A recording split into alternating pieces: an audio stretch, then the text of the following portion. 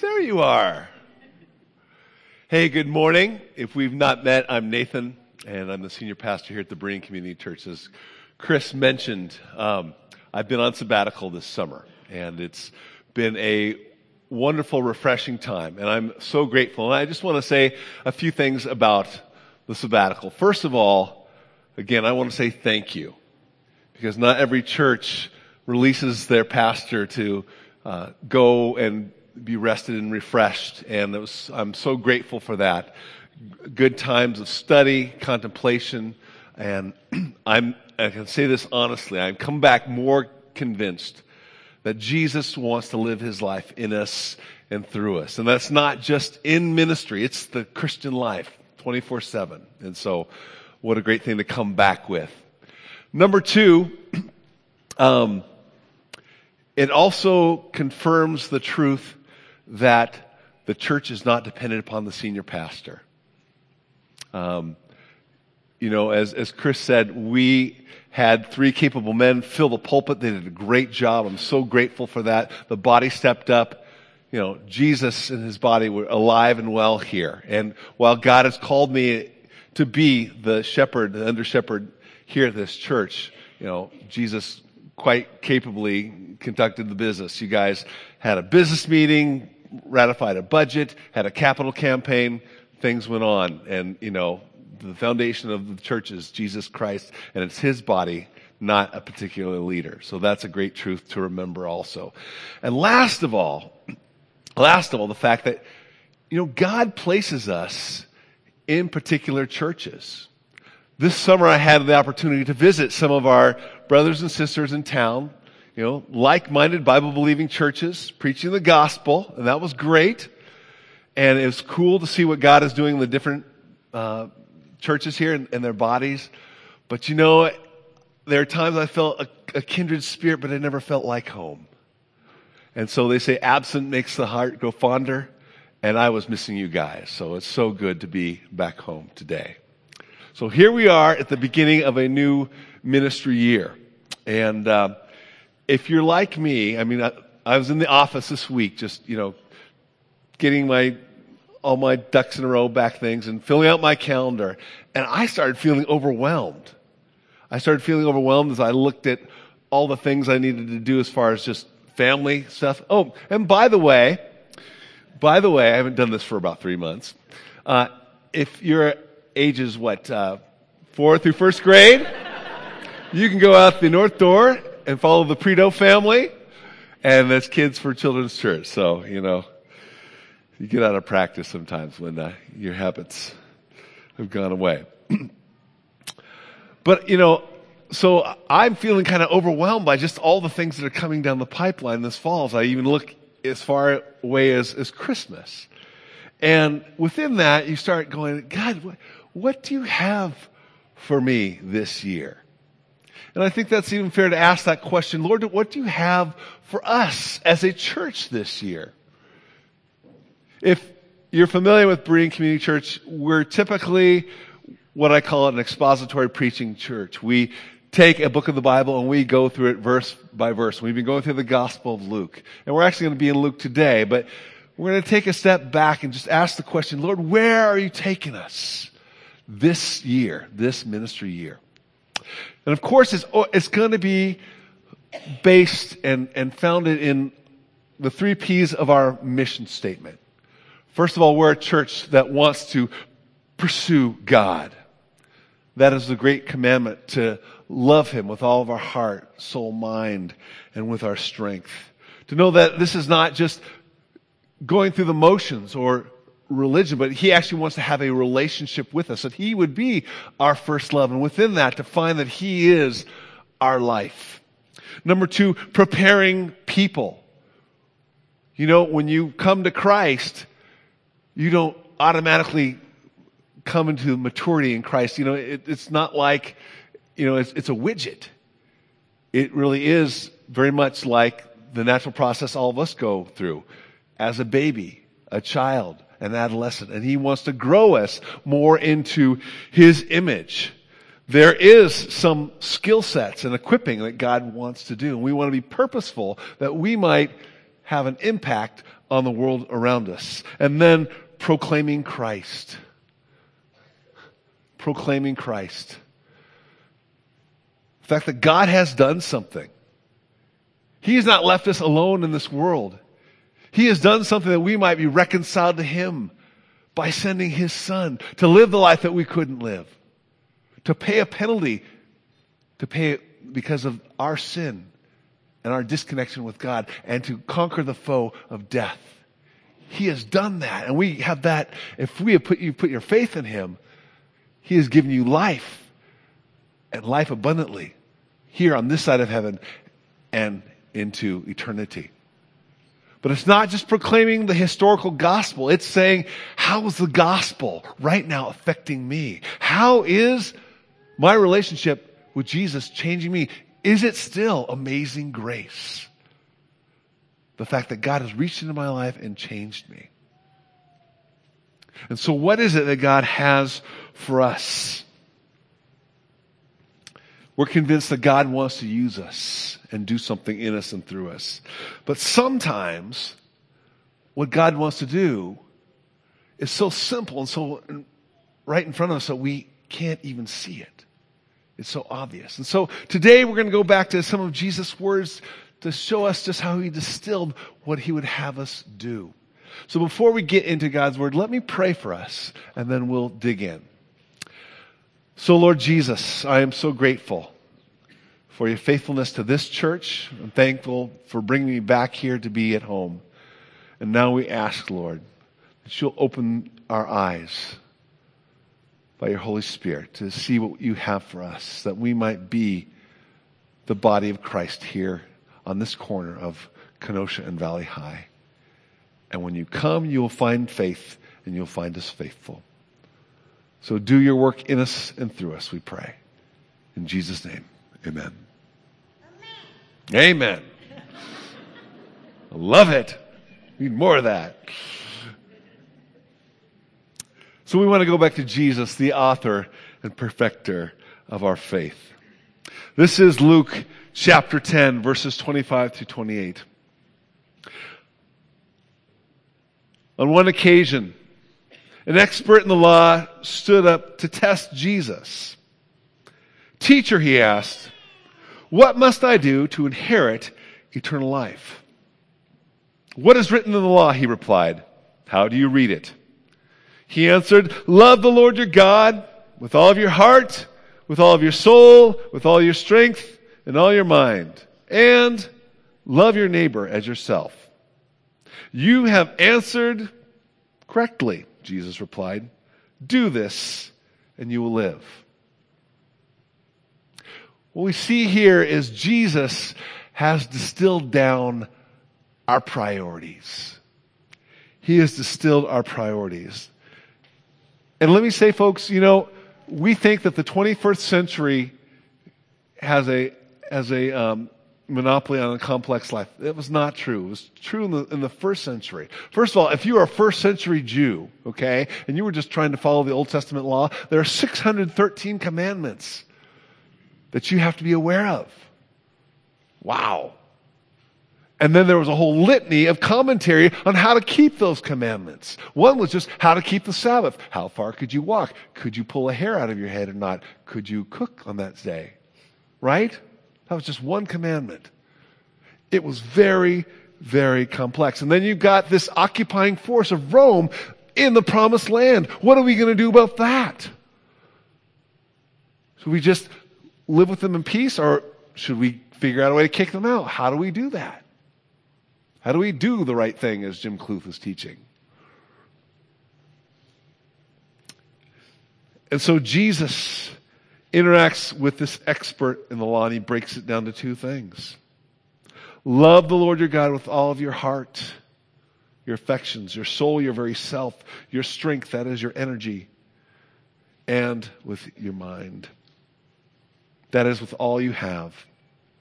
And number two, and more importantly, where we're going today, to love your neighbor as yourself. You want to know the two things that God wants you to do? That's what it breaks down to. Now, the truth be told, I actually preached this passage last year as we were going through Luke. It was November 3rd. And if you want to go back and listen to that sermon, not just because I preached it, but because, it really is kind of distilled specifically what Jesus was trying to teach here. But we're using this as a jump-off point for today. You see, the emphasis on this passage is the second part, really. To love your neighbor as yourself. And what ensues after that is the question, well then, who is my neighbor? Who's my neighbor? What's interesting,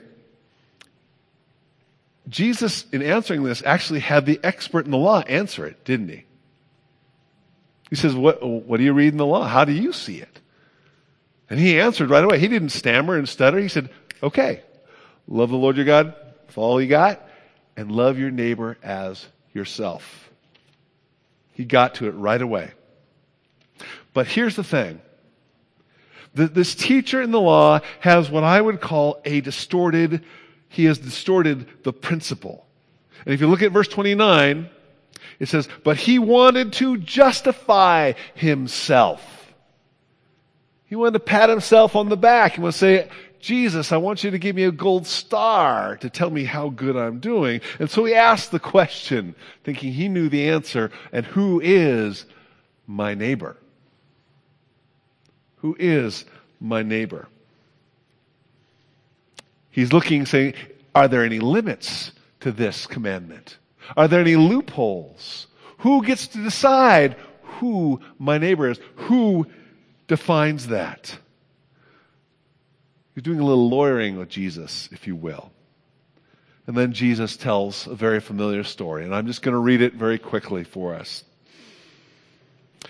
In reply, Jesus said, a man was going down from Jerusalem to Jericho, and when he was attacked by robbers, they stripped him of his clothes, beat him, and went away, leaving him half dead.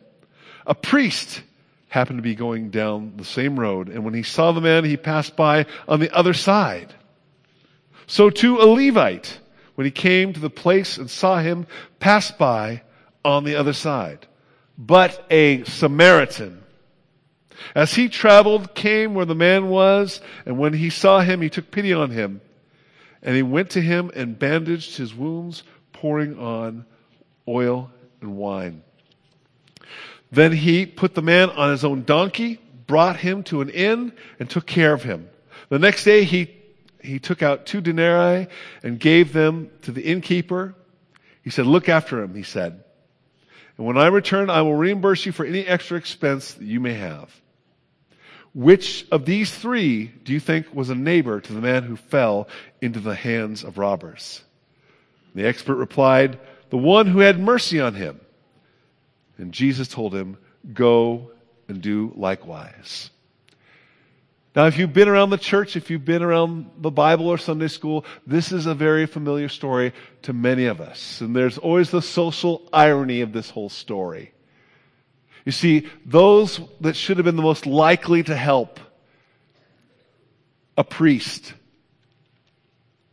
a fellow Jew, a man who was supposed to uphold God's law, who he took care of the sacrifices to atone people's sin for them at the temple, and a Levite, a man who assisted in that type of work and also instructed the people in how to live the law. Who know, love your neighbor as yourself. What did they do? They walked on the other side of the road and walked on by. While the person who was the least likely to stop, a Samaritan, a man with whom Jews had social, political, and religious conflict, he's the one who stops. He's the one who helps. He's the one who takes time and purposefully helps this man much to his own cost. He was the one who was the neighbor.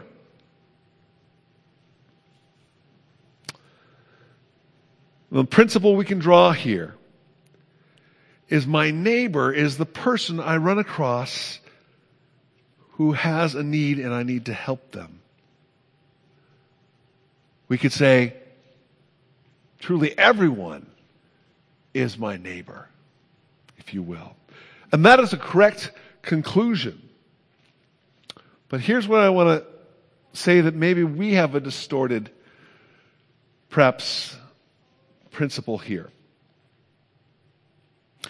Could it be with this universal mindset that we've allowed this to distort the principle in our own minds? Could it be that in thinking that everyone is my neighbor, that nobody actually is my neighbor? Everyone is my neighbor in principle, but nobody is my neighbor in practice. And here's where I'm going with this. See, Jesus expanded the parameters of who the neighbor is. And perhaps in doing so, we fail to see that God has placed around us actual physical neighbors.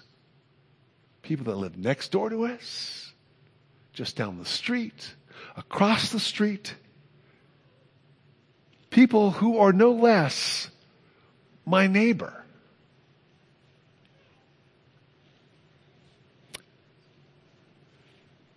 Dan Runyon, pastor and author of a book called The Art of Neighboring, talks about a meeting he brought together of about 20 pastors in the Denver area. And they were there before the mayor of Arvada. Okay. Had to get that one out. And they're talking and saying, we really want to band together as a Christian community and serve this city. And so the mayor listed off things that needed to be taken care of. Gosh, we've got kids at risk. We've got substance abuse. We've got dilapidated houses. We've got people that are shut-ins and need care. And they were copiously taking notes as he listed this cacophony of needs. But then the mayor stopped. He said, the truth of the matter is, though, if people would just be good neighbors to those around them, a lot of these problems would go away. It was like a light bulb moment. This group of pastors who have taught, love your neighbor, go, oh, that's interesting. He said, the mayor went on to say, we don't need new programs. Because here's the problem with programs, is that they start and they run out of money and then they stop and the problems reappear. He said, relationships always trump programs because relationships are organic and they're sustainable. They're sustainable. And he listed a whole bunch of potential benefits of neighbors. Do you know that if you know your neighbor's name, you're actually going to live longer? Strangely enough. Crime is down 60% in neighborhoods where people actually know their neighbors. And in situations where a natural disaster comes by and when the system is overwhelmed, oftentimes neighbors are the first responders. There's the first line of defense. Can you imagine if Dorian had come through Rochester? Had wiped out some of our houses or some of our neighbors' houses? How would have we responded?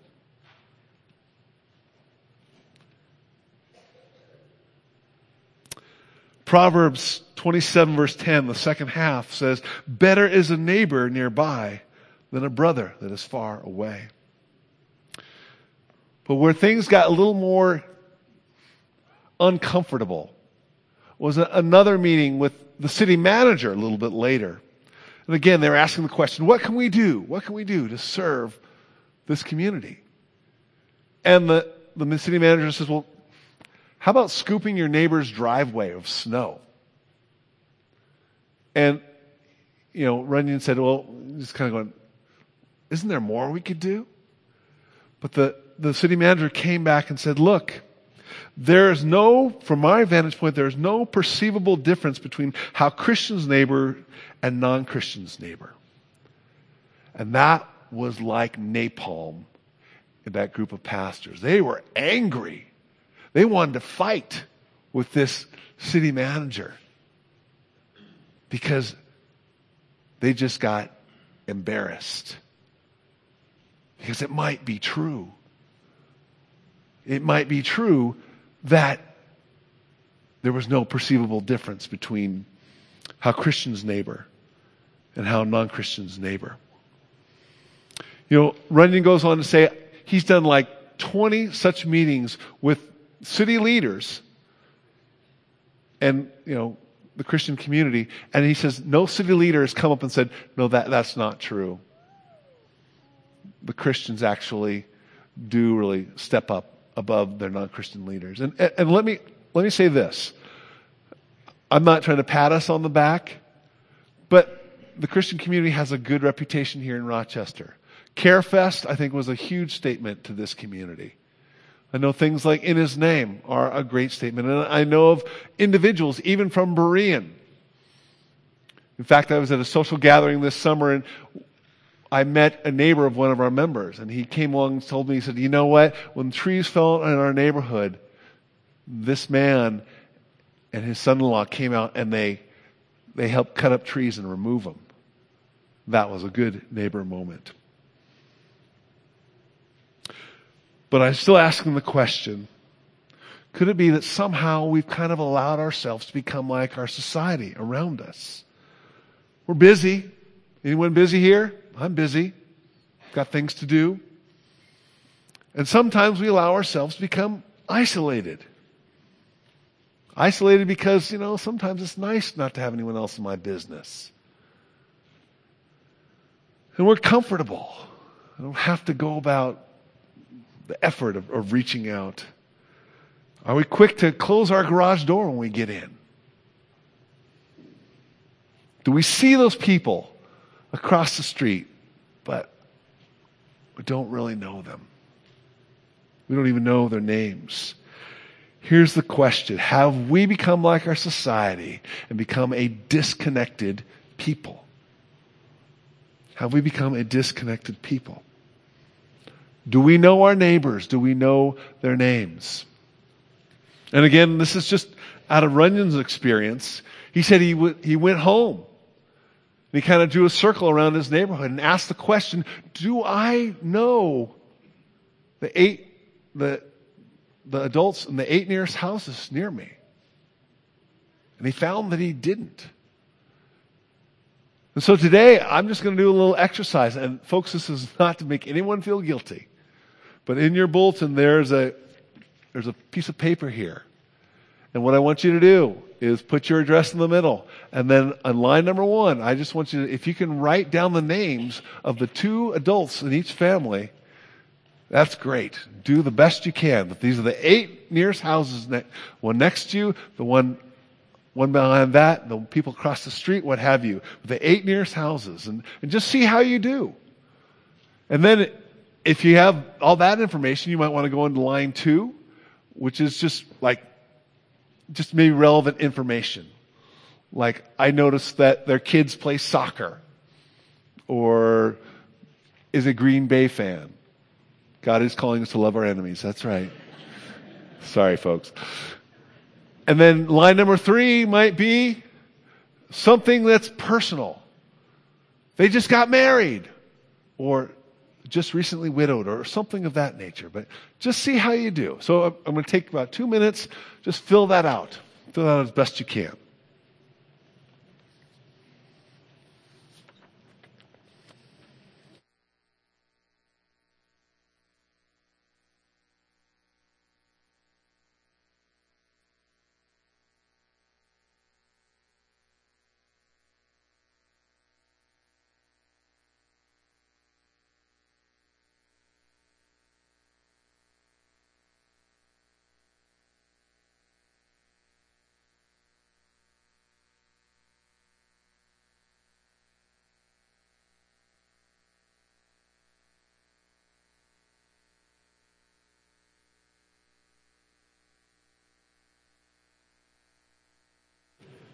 I'm going to give it about 30 more seconds here, folks.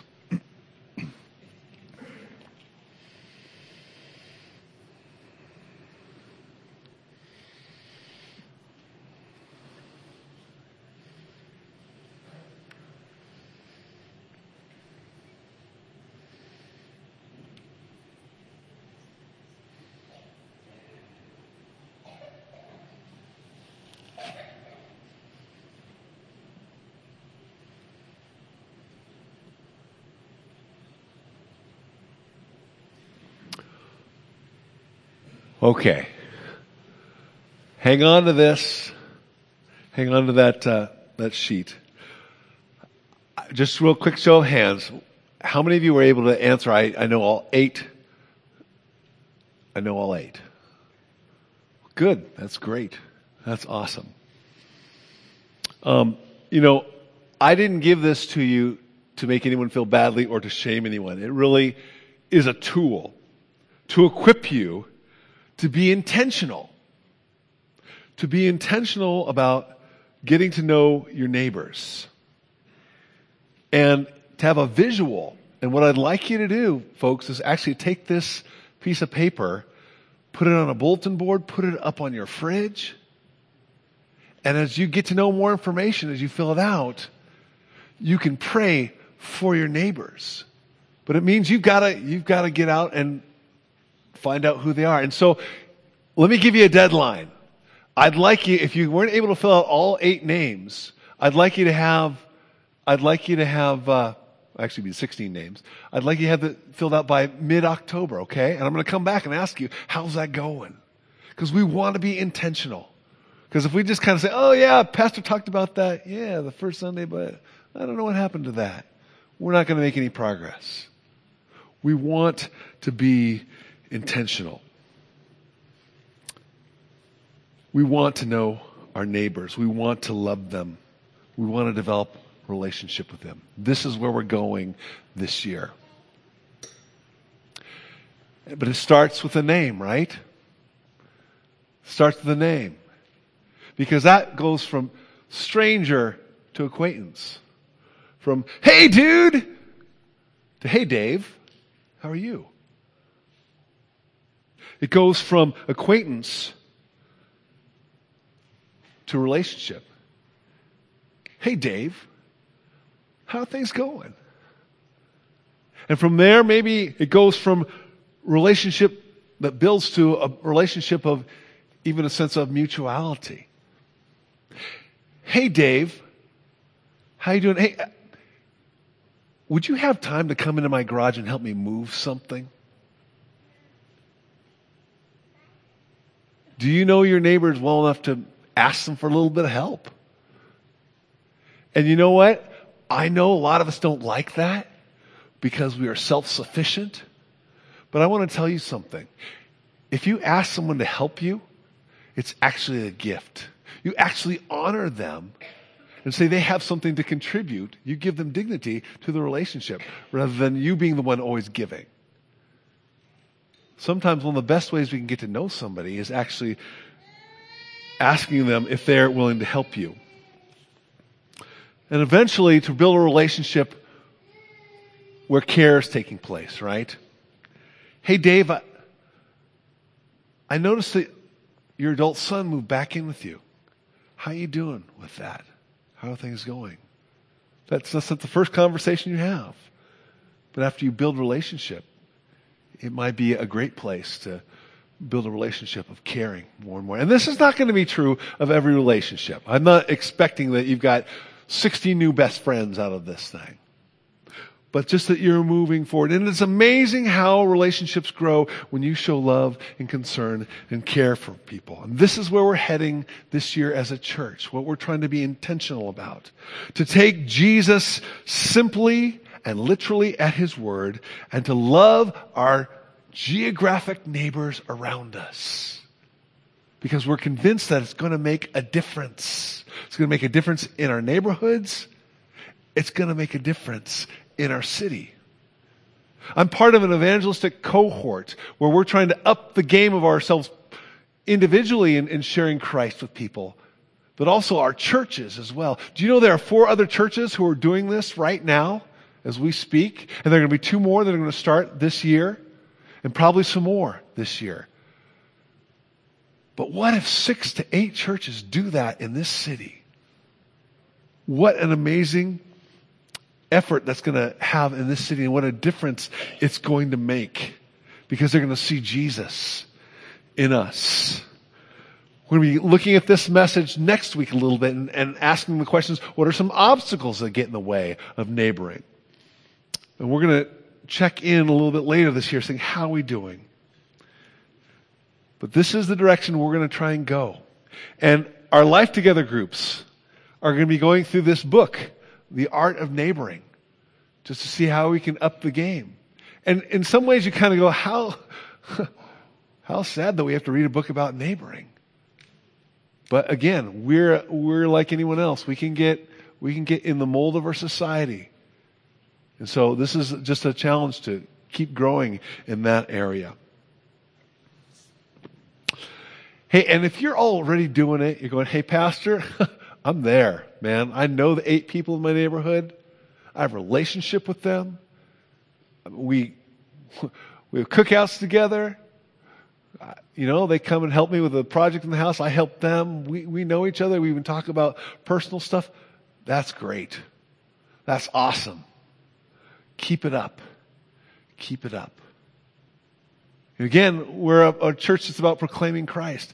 If we do an outreach program here, let's say we have a concert, that's great, but we've got to organize it, we've got to pay for it, and it's usually a one and done thing, and some people won't even come, right? But you're not going anywhere in your neighborhood, and your neighbors aren't going anywhere. It's organic, and it's sustainable. What a great movement of outreach in your neighborhood. And at the end of the day, you know what? If you went through 1st and 2nd Thessalonians, Jesus is going to come back and ask you what you did. And if you're loving your neighbor, he's going to say, well done, good and faithful servant. And maybe you look and kind of go, I know 1 out of 8. Again, this is not a shame thing. This is just a challenge to help us to grow, to get to know their names, to help us be purposeful, to be intentional and getting to know our neighbors. And it's going to take time. It's not going to happen in an afternoon. You're not going to go out and fill this out. That's just not going to happen. If you do, you're probably not having sincere conversations. But my point is, this is an area to grow. And again, I want to encourage you, to not only know your neighbors, but to be praying for them. Have a visual, say, you know what? This is what's going on. Jane is fighting with cancer. I need to be praying for her. I need to be praying for what's going on there. That's a way for you to love your neighbors. And I guarantee you, folks, if you do this, you have a chance to see God at work. And you're going to need the 3 Ps, because you're going to find out that you're going to need God to help you connect with your neighbors. There may be that person that is just super hard to get to. They're really difficult. And you're going to say, God, help me intersect them. Or you might be going, God, I'm an introvert. What is this pastor doing to me? I'm not trying to do anything to you folks. I just want us to take a step forward to love our neighbors. But you're going to have to depend on Him. You're going to have to depend on Him. And you're going to find there is a connection between loving God and loving your neighbor. This is a preparing people thing. You might gain a new insight. You might gain a new skill set. You might even gain a new heart attitude. But let me say this. In preparing people, it's not just about executing the ministry. Sometimes it's just about God changing us. God is just concerned about changing our heart and our character as He is about the result. Dependence upon Him. And then proclaiming Christ. As we get to know people and they get to know us. And if we really are loving God with everything we have, that can't help but spill out.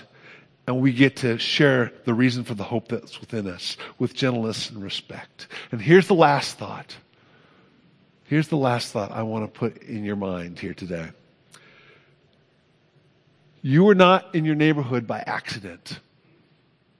You are not in your neighborhood by accident. For whatever earthly reasons you have for being in your neighborhood, whether it's affordable housing, whether it's a 3-car garage, whether it's acreage, whether it's a school district, whatever, God has placed you there. You have a divine placement. Paul, in his message to the Athenians, says this, From one man he made all the nations that they should inhabit the whole earth, and he marked out their appointed times in history and boundaries of their lands. God put you there. And God did this so they would seek him and perhaps reach out for him and find him, though he is not far from each one of us. The sovereign God of the universe has placed you in a neighborhood to be Jesus' ambassador, to be a good neighbor to those around you, to love them, to come alongside them in hard times and good times, in boring and mundane times. But maybe there's a moment where they're kind of wondering, is there more to this life? And because they have a relationship with you, they're willing to reach out and say, hey, tell me why you're different. Tell me what about this Jesus thing. Tell me about your church, whatever it is. And they're willing to hear about him. And if nothing else, God loving your neighbor through you. Because Jesus wants to live his life in you and through you.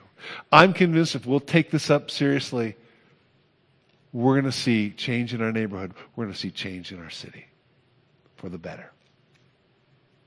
Let me pray for us, and then I'll have the worship team come and close us. Lord, this word is challenging. It's not easy. It's going to take dependence upon you, but everything that you want to do is from you. It's not dependent upon our ability, our power. It's dependent upon you working in us and through us. And so, Lord, would you today help us to catch a vision for loving our neighbors, for having the courage to take that step forward and trusting you to orchestrate those situations, to have conversations, maybe just even introducing ourselves, or maybe taking that next step and saying, hey, how can I serve you? Or could you help me with this? It is an opportunity to walk in your divine footsteps. But Lord Jesus, we wouldn't have it any other way. We're convinced that you want to live your life in us and through us. We want to be those branches abiding in you, Lord Jesus, our living vine. So use us, we pray, and bear much fruit in us and through us. In Jesus' name, amen.